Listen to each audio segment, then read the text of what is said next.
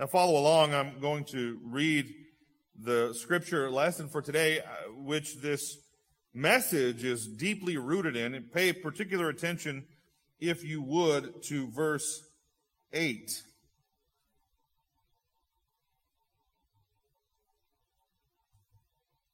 Therefore, my brothers and sisters, you whom I love and long for my joy and crown, stand firm in the Lord in this way, dear friends.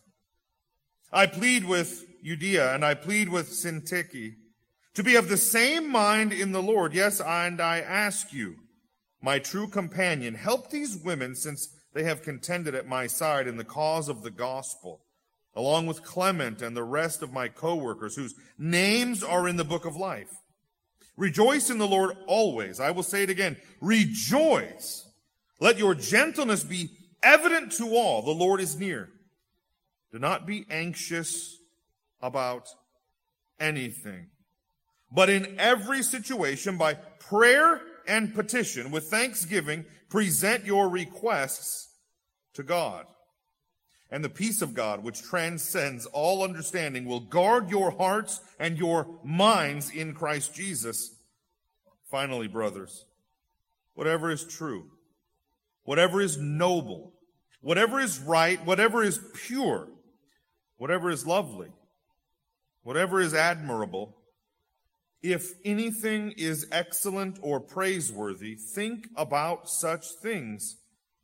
Whatever you have learned or received or heard from me or seen in me, put into practice, and the God of peace will be with you.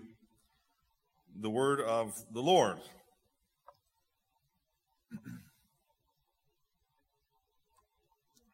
I read of the account when France and England were at war. And on a French vessel,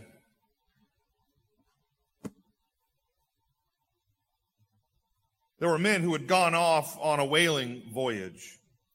When they came back, the crew were short of water. And being near an English port, they wanted to get water. But they were afraid that they would be taken prisoners if they were to be so audacious in a time of war to go into the English port when they were Frenchmen. Some people in the port saw that they were in distress and sent word that they needed not be afraid, that the war was in fact over. And they were given the invitation to come and get all of the water they would need. There was no more fighting, and they would not fall into any danger or harm. But they couldn't make those sailors believe it. And they didn't dare go into the port, even though they were out of water. At last, they made up their minds that they had better go in and surrender their cargo and their lives to their enemies rather than perish from a lack of water. And when they got in, they found that what they had been told was true. Once they finally mustered up the courage to take the chance and just go into the port, they figured better for them to take us prisoner, and at least we'll quench our thirst a while before they kill us. But in fact, they found that peace had been declared and they were welcomed as friends. D.L. Moody, that great preacher of old, said, "There are a great many people who don't believe the glad tidings and peace that has been afforded them in Jesus Christ. And yet, the fact of that peace that has been made available because of the death of Christ on the cross is true." In the Bible, there is a prescribed path to peace, and I want to share that with you specifically from this passage, most notably in verse 8. I would suggest that this path to peace is readily available to all, even though there are all so many who reject it. I would further suggest that even those of us who have found the initial pathway to peace with God through repentance and turning another way and embracing the gift of God that is in Jesus for eternal life, even many of us refuse to accept that subsequent to that the consequence of that following that, we have a pathway to real peace in real time, in the real circumstances of our real, daily, often difficult, sometimes filled with drudgery lives. There are those who stand outside the gates of salvation, refusing to believe that Jesus has made a way for them to be saved. How many are those who are inside the gates of salvation and yet only stand just inside? I have placed my trust in Christ, and now I'll just go on struggling as I always have. No, the Bible says that he who the Son sets free is free indeed. And there is a pathway to peace prescribed in the Scripture. Not only to gain access to that eternal bliss, as it were, the promise of heaven, by way of receiving Christ and confessing faith in him and being baptized and celebrating the ordinances of the Lord's table. There is also, for you and for me, there is a real path to peace in this life. There are specific mechanics. There are things we can do so that we might enjoy the with God life, not only wait for heaven for this thing to finally end. Two ideas. First, peace comes through prayer. Secondly, peace comes through positive thinking, rooted in Scripture. There is a charge in this passage. The Apostle Paul says, be anxious about nothing. I'm reminded of the words of my seminary professor. All means all. That's all means. Be anxious about nothing. What does nothing mean? Nothing. Nada. Zip. Zilch. You got any other ones? That's all I can come up with. I try to be like a walking homonym or whatever. What do you call that thing? Not a homonym.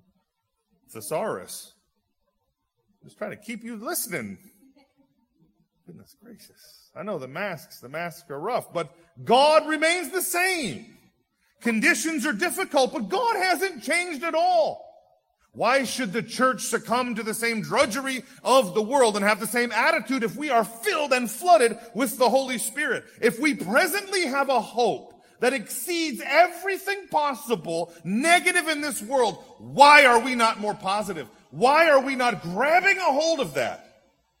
And we would be like the man with a gold mine in his backyard who can't pay his bills, but he says, it's hot back there. That takes work. I don't want to go back there. What kind of fool would find in his basement a vault that he knows is filled with an infinite supply of cash? But he says, I'm not sure of the combination. I know my great aunt said she'd tell it to me, but then I'd have to call her, I'd have to get out of bed, I'd have to get off the couch. Stop and think of the utter foolishness of the man who has access to all the resource he needs, but for lack of just an ounce of discipline to go and seek it out and to understand it and to apply it, he just lives without it. There is a charge. The apostle says, be anxious about nothing. You say, that's not possible. Let's talk a little more.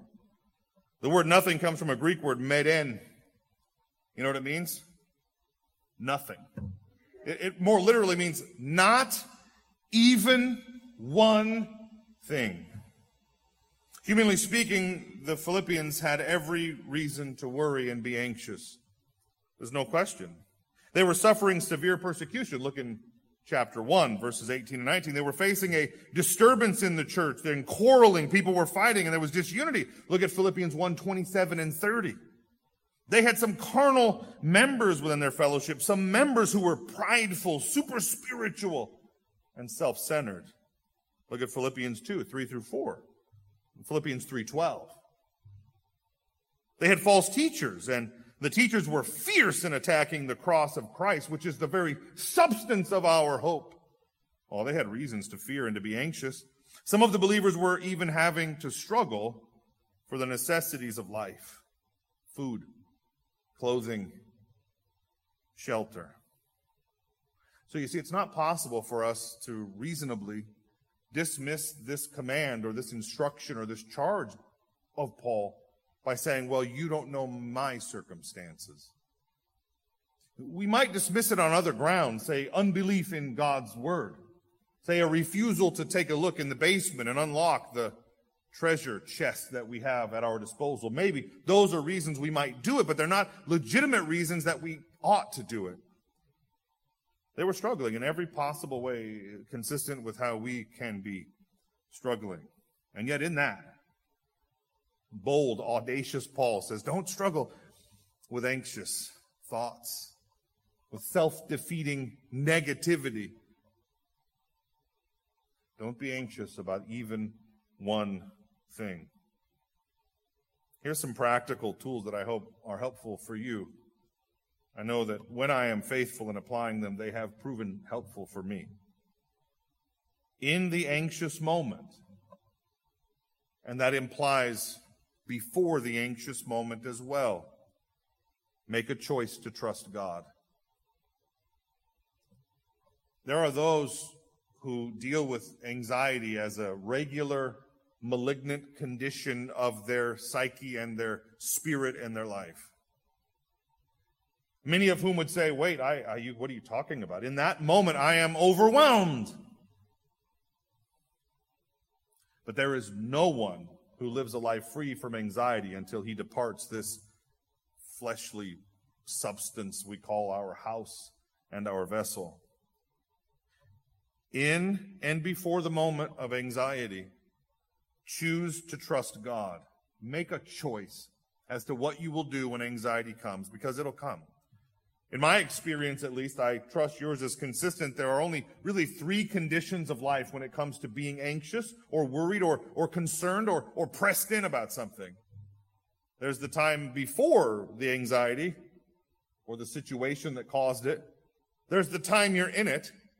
Then there's the time you're out of it, which, by the way, repeat step 1. Now you're before the next one. In the anxious moment, make a choice to trust God. In the anxious moment and before, choose how you're going to deal with it. Make a choice as to exactly how you're going to deal with it. In the anxious moment and before, commit to following through on the choice you made as to how you'll deal with it. Here's some ideas in Scripture to flesh that out a bit. 1 Peter chapter 5 and verse 7 says, cast all your anxiety on him because he cares for you. You are not alone in the anxiety. You are not alone in the anxiety. God's affection for his people was so great that he sent his son to wear a crown of thorns. And he sent the Spirit which plugs us, pulls us, plucks us out of the world, is calling us in this very moment to receive his love, his care. What does Peter say? Cast all your anxiety on him. Why? Because you don't have anywhere else to turn? No, because he cares for you. Choose to trust God because he cares for you. One preacher I like to listen to used to famously quip, God loves you and so do I. You know, and there were times I would hear him and see him on TV years ago, and I would think, what an audacious statement to make. God loves you and so do I. What are you, equating yourself with God? I don't think that was it at all. He was trying to say this. God cares for you, and his love is present through the church. You are not alone. And we must live like it. Choose to trust God. That's a matter of the heart. Decide how you'll do it. And here are some practical tools. Pray. Pray. In the moment of anxiety, rather than allowing the images to flood your mind, all the possibilities to play out. You know, there's no easier condition than being a parent to give you a ton of anxiety, is there? You know, I like to call babies tall because of their possibilities. But you know what that possibility also is? Someday that baby's going to walk, that baby's going to run, and that baby is going to fall down. And as a parent, we look at that and we think, oh, I want to protect them from everything, and I'm so anxious, and don't do this because it's going to lead to that, which will lead to that, and then I'm going to be at the hospital, you're going to have your head cracked open. But it's not just raising kids that fills us with stress and anxiety and concern. In the moment, don't let the moment master you to such an extent that you can't turn your heart to the master. In the moment of anxiety, in the midst of anxiety, in the time of anxiety, turn to the Lord and pray. The Apostle Paul also says, pray without ceasing, and I'm convinced that's what he meant. Stay in an attitude of prayer because the world is going to be assaulting you. The battle of the spiritual warfare which confronts every Christian is primarily happening right there, in our minds. And if we would fight and if we would stand up, we must drop to our knees so that we can conquer our enemy, the devil, who would tempt us into believing all manner of falsehoods, falling into all kinds of negative thought patterns and habits. We have to pray, and we have to pray in ways consistent with the Word, and we have to flood and fill our minds and our hearts with God's words. When the enemy is telling me how everything can go wrong, I must turn my heart to the Bible so that I can see that the God who keeps his promises has made an endless list of possibilities available for me and for you. Even for my kids that I'm afraid they're going to fall. And then they start driving and I'm afraid they're going to crash. And then they're going to go out on their own. And I'm going to be afraid they're going to fall. And I'm going to be afraid they're going to crash.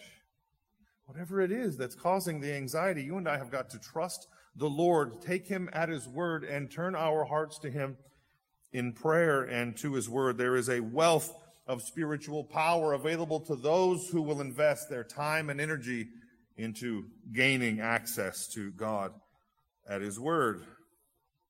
Do you struggle with anxiety? We all do at times, and a few of us do it all the time.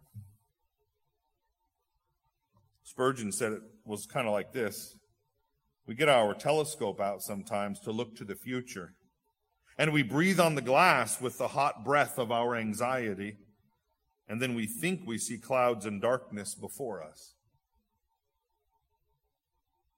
Rather than clouding our vision with our anxiety, which will always manifest itself, if we focus on our abilities, our capacity, what we're capable of, our resources, what we can do. Rather than that, and I hope you'll remember this, I tried to make it memorable, gain God's gaze. I don't know. I like acronyms. I'm a Marine. Gain God's gaze. 3 G's. Guess it's not really an acronym. It's just G's. Gain God's gaze. Cultivate an interest and a willingness to see circumstances from God's point of view. Fill and flood our minds and our hearts with God's word, and then believe in his promises. He's for me, not against me. He who began a good work in you shall see it through to the day of completion. Fear not, for I am with thee. Be not dismayed, for I will help thee. I will uphold thee with the right hand of my righteousness. The enemy comes to steal, to kill, and destroy, but God has come in Christ so that they might have life and have it abundantly. He who the Son sets free is free indeed. Fill and flood your heart and your mind so that in the time of the anxious moment you might turn your heart to the Lord in prayer and declare his word. God, I know that you're for me and not against me. Even though my heart sinks now, I know that it's going to be lifted high when you bring victory out of these circumstances, when you do what you do best. So I want to gain God's gaze. View my life from his perspective. He loves me enough to send his son to die for me. He cares for me enough to be involved in my circumstances. I have observed that phrases like relax or just trust God aren't very helpful to the person with anxiety in the moment of anxiety. There's something not to say. No, just relax. Why don't you know how to relax? To which the anxious person says, I don't know. If only I knew. And it isn't helping me for you to tell me to relax. But I have found in myself and with others, in the midst of the cruel grasp, the cruel grip of anxiety, let's pray. I have found a receptivity to that, and I have also found a fruit of that. Let's pray. Hey, I don't know any more than you do, right? Like, that's the worst thing you could try to do when somebody's riddled with anxiety. Well, here's how you solve it. It's like, no, hey, I don't know. Let's turn our heart to God. Let's just pray. Can we just pray? Let's just pray. Anxiety is cruel, and it cannot be cured, at least in so much as it is a condition of life, always coming at the believer and the unbeliever. But it can be managed and mitigated with prayer. And finally, a concluding thought. Peace comes through positive thinking. Take great care of your self-talk. Am I the only one who talks to themselves aloud? Anybody else talk to your... Come on, you're among friends. Yeah, right? That's right. When you argue, you can talk to yourself, but when you argue with yourself, you have a problem. Well, I, sir, have a problem. Among many, my wife would say, among many. Be careful about your self-talk. Be cautious what you fill it with. They don't love me. They don't care. Oh, they're always doing this. It's so terrible. Peace comes through positive thinking. Constant negative self-talk or negative reinforcing thoughts or looking to the wrong sources to fill our minds with will keep us trapped in anxiety. Peace comes through positive thinking. One writer I was studying recently calls it getting beyond inferiority thoughts. I really had to unpack that to make it make any sense to me. What this particular writer was talking about is the person who never sees God as his champion and therefore is always convinced that victory is impossible. We've got to kill those thoughts, take them captive, as the Bible says, because peace comes through positive thinking, and that comes through thinking God's thoughts. You see, I'm not talking about just like some positive thinking that's on the level of optimism. Optimism is often a foolish path because it's positive thinking with no foundation. But what I'm talking about is the follower of Jesus' ability to trust God and take him at his word and then fill his and her mind with these promises and these truths. And you can do that in a number of ways. You can listen. Who watches TV as they go to sleep? Don't raise your hand. Some of you might be embarrassed to say, oh, watch TV. Watch endless episodes of CSI or something, right? Let's say you're watching CSI or some other show along those lines. As you're going to sleep, you're filling your mind with all kinds of ideas. Now your mind's going to process them at night. What if, as you're going to sleep, you actually tuned in to some earbuds or some music on your television or radio or something like that on your laptop, on your personal device, and you listened to someone saying the Word of God? What if you flooded your mind with the Word of God every night before you fell asleep? That might have positive consequence. What if you do like I do and open up a Kindle and start reading God's Word and then drift off to sleep, thinking of God's Word? Be very cautious what kind of thoughts you allow in and what you allow to control you. Because those thoughts form patterns. Those patterns form reactions and actions. Those reactions and actions form what? Habits. And habits are what trap us in negative thinking if those habits are rooted in negative thoughts. I love watching the NASCAR guys. Rick and Bob really love watching the NASCAR guys. And, watching the NASCAR guys when they change the tires. And they change a tire in like 11 and a half seconds. I once sat by the side of the road changing a tire for like 11 and a half hours. And they can do it in 11 and a half seconds. And why can they do it? Because they've done it 1,000 times. They've got muscle memory. They figured out exactly what it took. They took changing a tire to a scientific level and observed everything and cut out every negative. Listen, what's more important than our own peace with God? Let's approach it with a scientific attitude, a careful study, a philosopher's study of the Word of God, a theologian's interest in the Bible, and then apply it to our thinking. Make a choice how you will deal in the anxious moment, how you'll deal with your thoughts, how you'll deal with yourself. And then let's decide how we're going to react. Prayer, positive thinking. 2 Corinthians chapter 10 and verse 5 says, we tear down arguments and every presumption set up against the knowledge of God, and we take captive every thought to make it obedient to Christ. Those invasive thoughts, those negative thought patterns, maybe we inherited them from our families. Maybe we just cultivated them and nurtured them our whole lives, and now we're stuck with them. We can pull those weeds, but we've got to take them captive. We've got to treat them like the invaders that they are. Positive thinking that is rooted in the Word of God, it alone opens up the blessing of peace. Listen, I'm going to conclude with this thought and pray for you and invite you to go as you go today. Let's say, considering how the Word of God can change our thought life. We've got to tell one another over and over again that God will rescue us. We've got to tell ourselves over and over again, God will rescue us. God is our victor. Years ago, Christina and I and the kids were driving down to a missionary flight place, and we were bringing this dog, and we were going to put this dog with a guy who was going to put it on a plane to ship it down to a man in Haiti who wanted this security dog, this gigantic German Shepherd. That when Felicity was very little then, she didn't like him, so she would crawl on the table and then jump from the table to the kitchen counter, and then from the kitchen counter she'd hide behind the refrigerator anytime he was near. And she was like 2.5 or 3 or something. And I'm like, why don't you like the dog? He's a nice dog. And she says, I don't like him. And she's just a little bitty girl. And so we were driving, and we had our Chevy Suburban back in those days, and we packed that thing out pretty good. And we had another missionary with us, and we had Stone, the gigantic German Shepherd. Well, the gigantic German Shepherd had marked his spot on the seat already. So he wanted to sit right in the middle. And the thing about him was, you weren't going to tell him no. He was super sweet, but he was so big, he just nudge you right out of the way. So this other missionary with us, who was a friend of ours, she was trying to sit in that seat in between a couple of the kids, but the dog wasn't having it.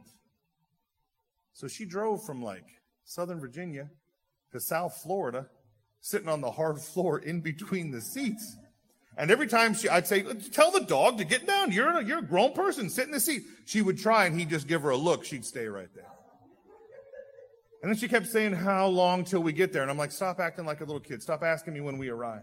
I'd say, we're almost there. And she'd say, this hurts. I'm uncomfortable. When will we get there? And I'd say, we're almost there. And we were like in North Carolina. And I'm like, we're almost there.